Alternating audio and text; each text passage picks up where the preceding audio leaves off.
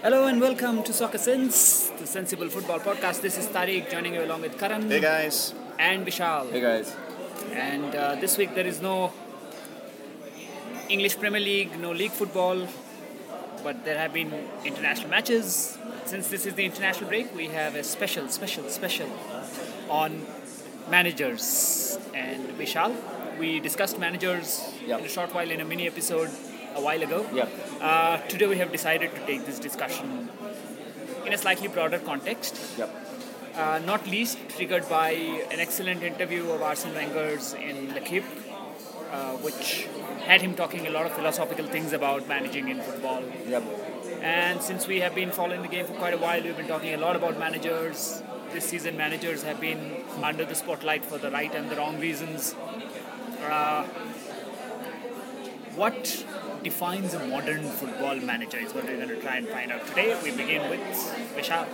For me, the modern football manager has become like like the face of the football club almost. As much as Wenger himself said, they're almost headline mongers almost, where they need to not just make sure the football club is successful. They just need to. Their contract, for example, comes with guaranteed media interactions and this many media interactions in a week and all of that. So they become face of the club, they become representatives of the club, and they have far more responsibilities than just running the football club and making sure they do a good job on the football field. But they're also responsible for the image that is portrayed of the football club. The commercial side of things have become a part of their jobs as well. So it is changed. It is definitely evolving. I do not know if evolving is a word I want to use, but it is definitely changing. So if that point we take as a starting point, Karan, in the modern world, we understand the manager, of course, is kind of the spokesperson of the club. But at what cost to football does it come in terms of the manager being required to handle so many other things? Does it affect the style of football, or does it affect the way they are playing, the stress on results, etc.? Definitely, I mean, it's become more of a results-based business, so that is the primary task, and which comes with added pressure. So there are times where managers could go against their natural instincts just to probably, please a certain section of the top hierarchy at clubs, just so that they could maybe last another week or last another couple of weeks. But you actually compare what the manager has to do these days to what it was probably 15-20 years back. It's a lot more, like Vishal said, with all the commercial aspects, but even from a footballing aspect, even from a personal aspect, if you look at it, there was a time when all they had to worry about was just how the team performed on the pitch and how if the players were ready come game day. But now it's more than managing of players, it's becoming managing the brand that the player has become, because even the players have become larger than life figures these days. No, but primarily the responsibility still remains of what happens on the field. Absolutely. Now, within that responsibility, there is two schools of thought.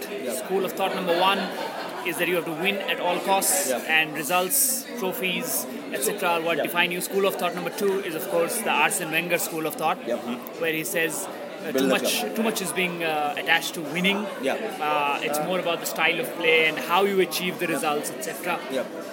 How do we reconcile these two thoughts? So for me, it's somewhere a combination of both. Well, as much as I'm pro Wenger's school of thought where it is not.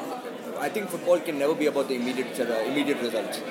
You cannot just be planning a football club on a season-on-season basis. You cannot want to say, I want to finish fourth this season, third season. You need to have a long-term future. You need to have a long-term vision where you have a 10-year vision. You have a 5-year vision where you want to see where your club is going in the future. So, which is very important and which very few clubs are doing anymore. Which is why I love Wenger so much, because while he was running Arsenal, he was just not looking at the immediate success of the club. He was looking to set up a squad not just for now, but for the next 5 years, possibly for the next 10 years. So as somebody said the other week, that Wenger had come into a club which was in sort of disarray after having won the title back in '89, and he had to build it from grounds up, and then he did, and in an extraordinary fashion. So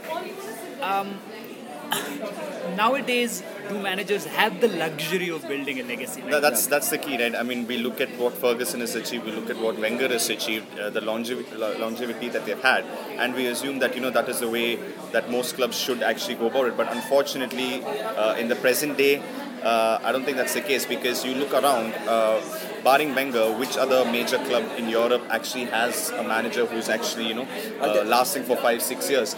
Jurgen Klopp was a perfect example. But the thing is, even from the manager's point of view, and you have the club from one side, sacking managers left, right, and centre when things don't go right. But at the other end, even you have to look at the managers who do they feel motivated to do it all over again, because that's what was so great about Ferguson. It's not just building one successful team, building a team who can be successful over and over again. And once that team went down, again having the hunger to actually rebuild all over again. That's what basically makes. I think a great that's manager. where the game in its element has changed. Where when the likes of Ferguson was hired, when the likes of Arsene Wenger was hired, football was not as much as a business as still a game for the masses. Yeah.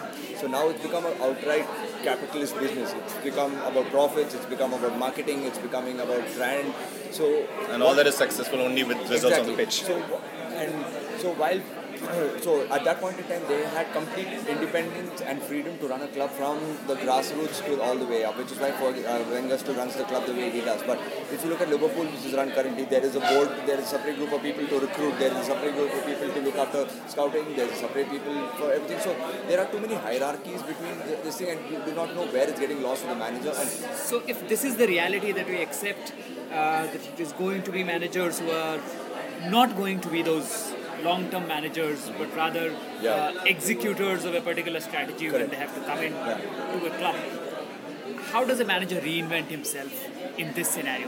Or what would the next Wenger or the next Ferguson or the next Shankly or the next great manager do? No, so that's we the will thing. not have an next Ferguson or Exactly. Shankly, we'll have many more Jose Mourinho's.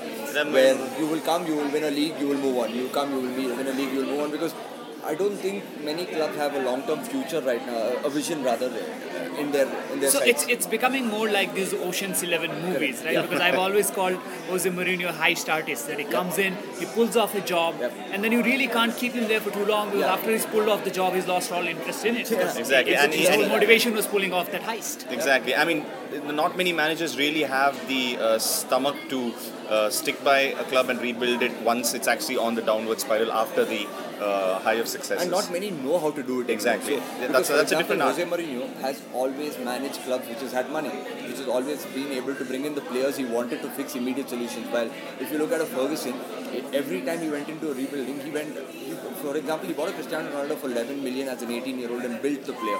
He bought the class of 92 and he bought the likes. So if you look at a lot of players he's bought in, individually were not great players, but he built great teams.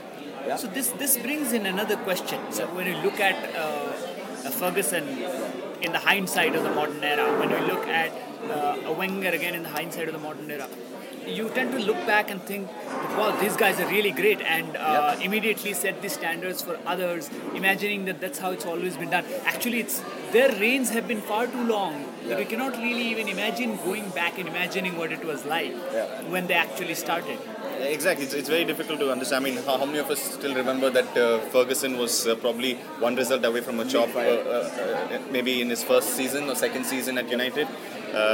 So yeah, I mean, it's a lot has happened since then. So that actually shows again, coming back to the point, of longevity.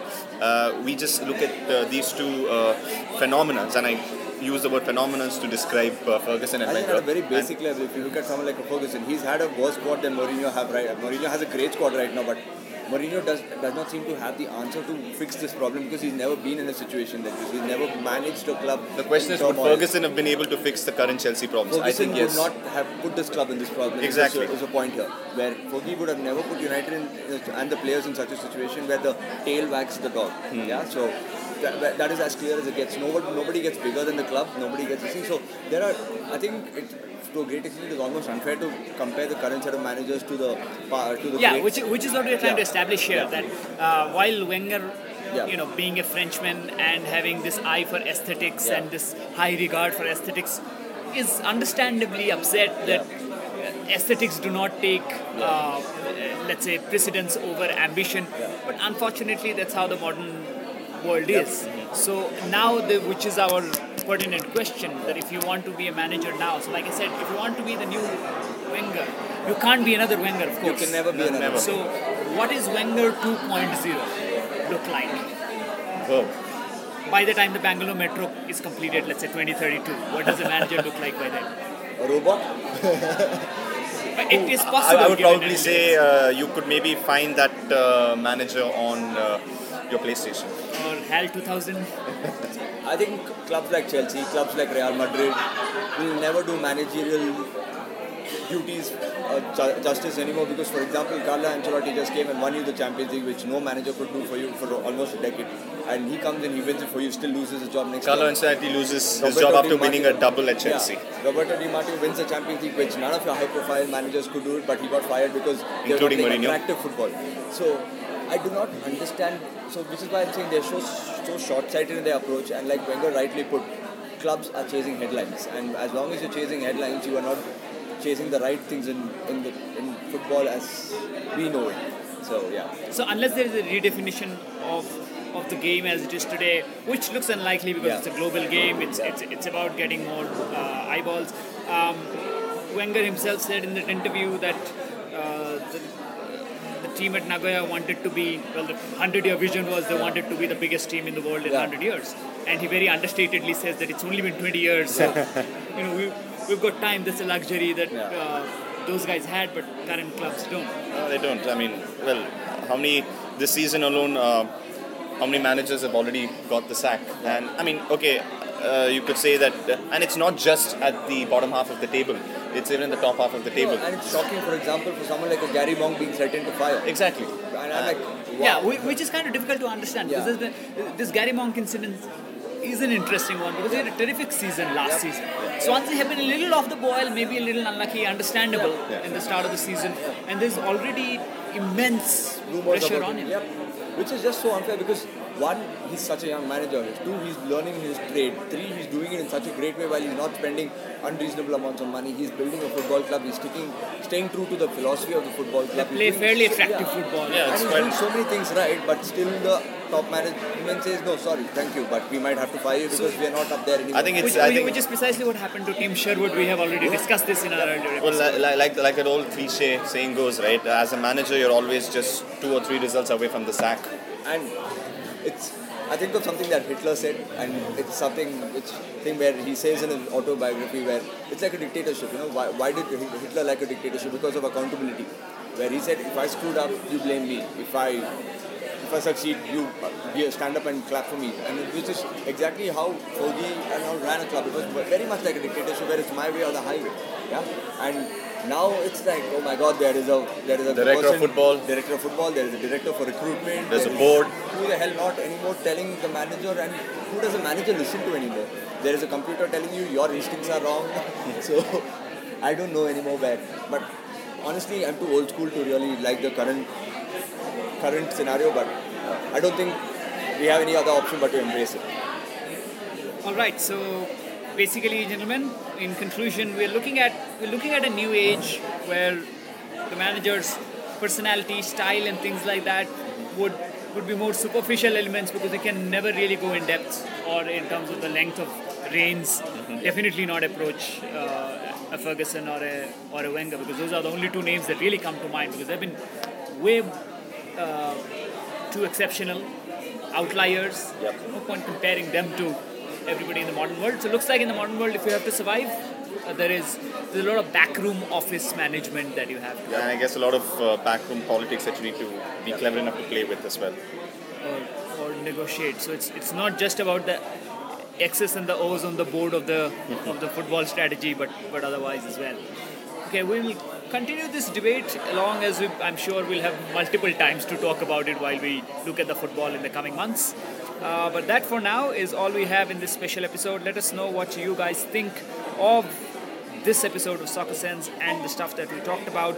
You can send in your opinions to us as well. We are available on Twitter at @SenseSoccer. We are also available on iTunes. Look for us under Soccer Sense. And if you don't use iTunes, we are also on Stitcher under Soccer Sense. And if you don't use any of those, then you can go to www.soccer-sense.madewithopinion.com. You can find all our episodes out there and follow us. And as Karan says, if you do subscribe and follow, we throw in Pogba. Still available. Still available. Still available, at least for now. So that's all that we have for you this week. This is Tariq signing off from Soccer Sense along with Karan See you guys. and Vishal. Pray for the managers this time.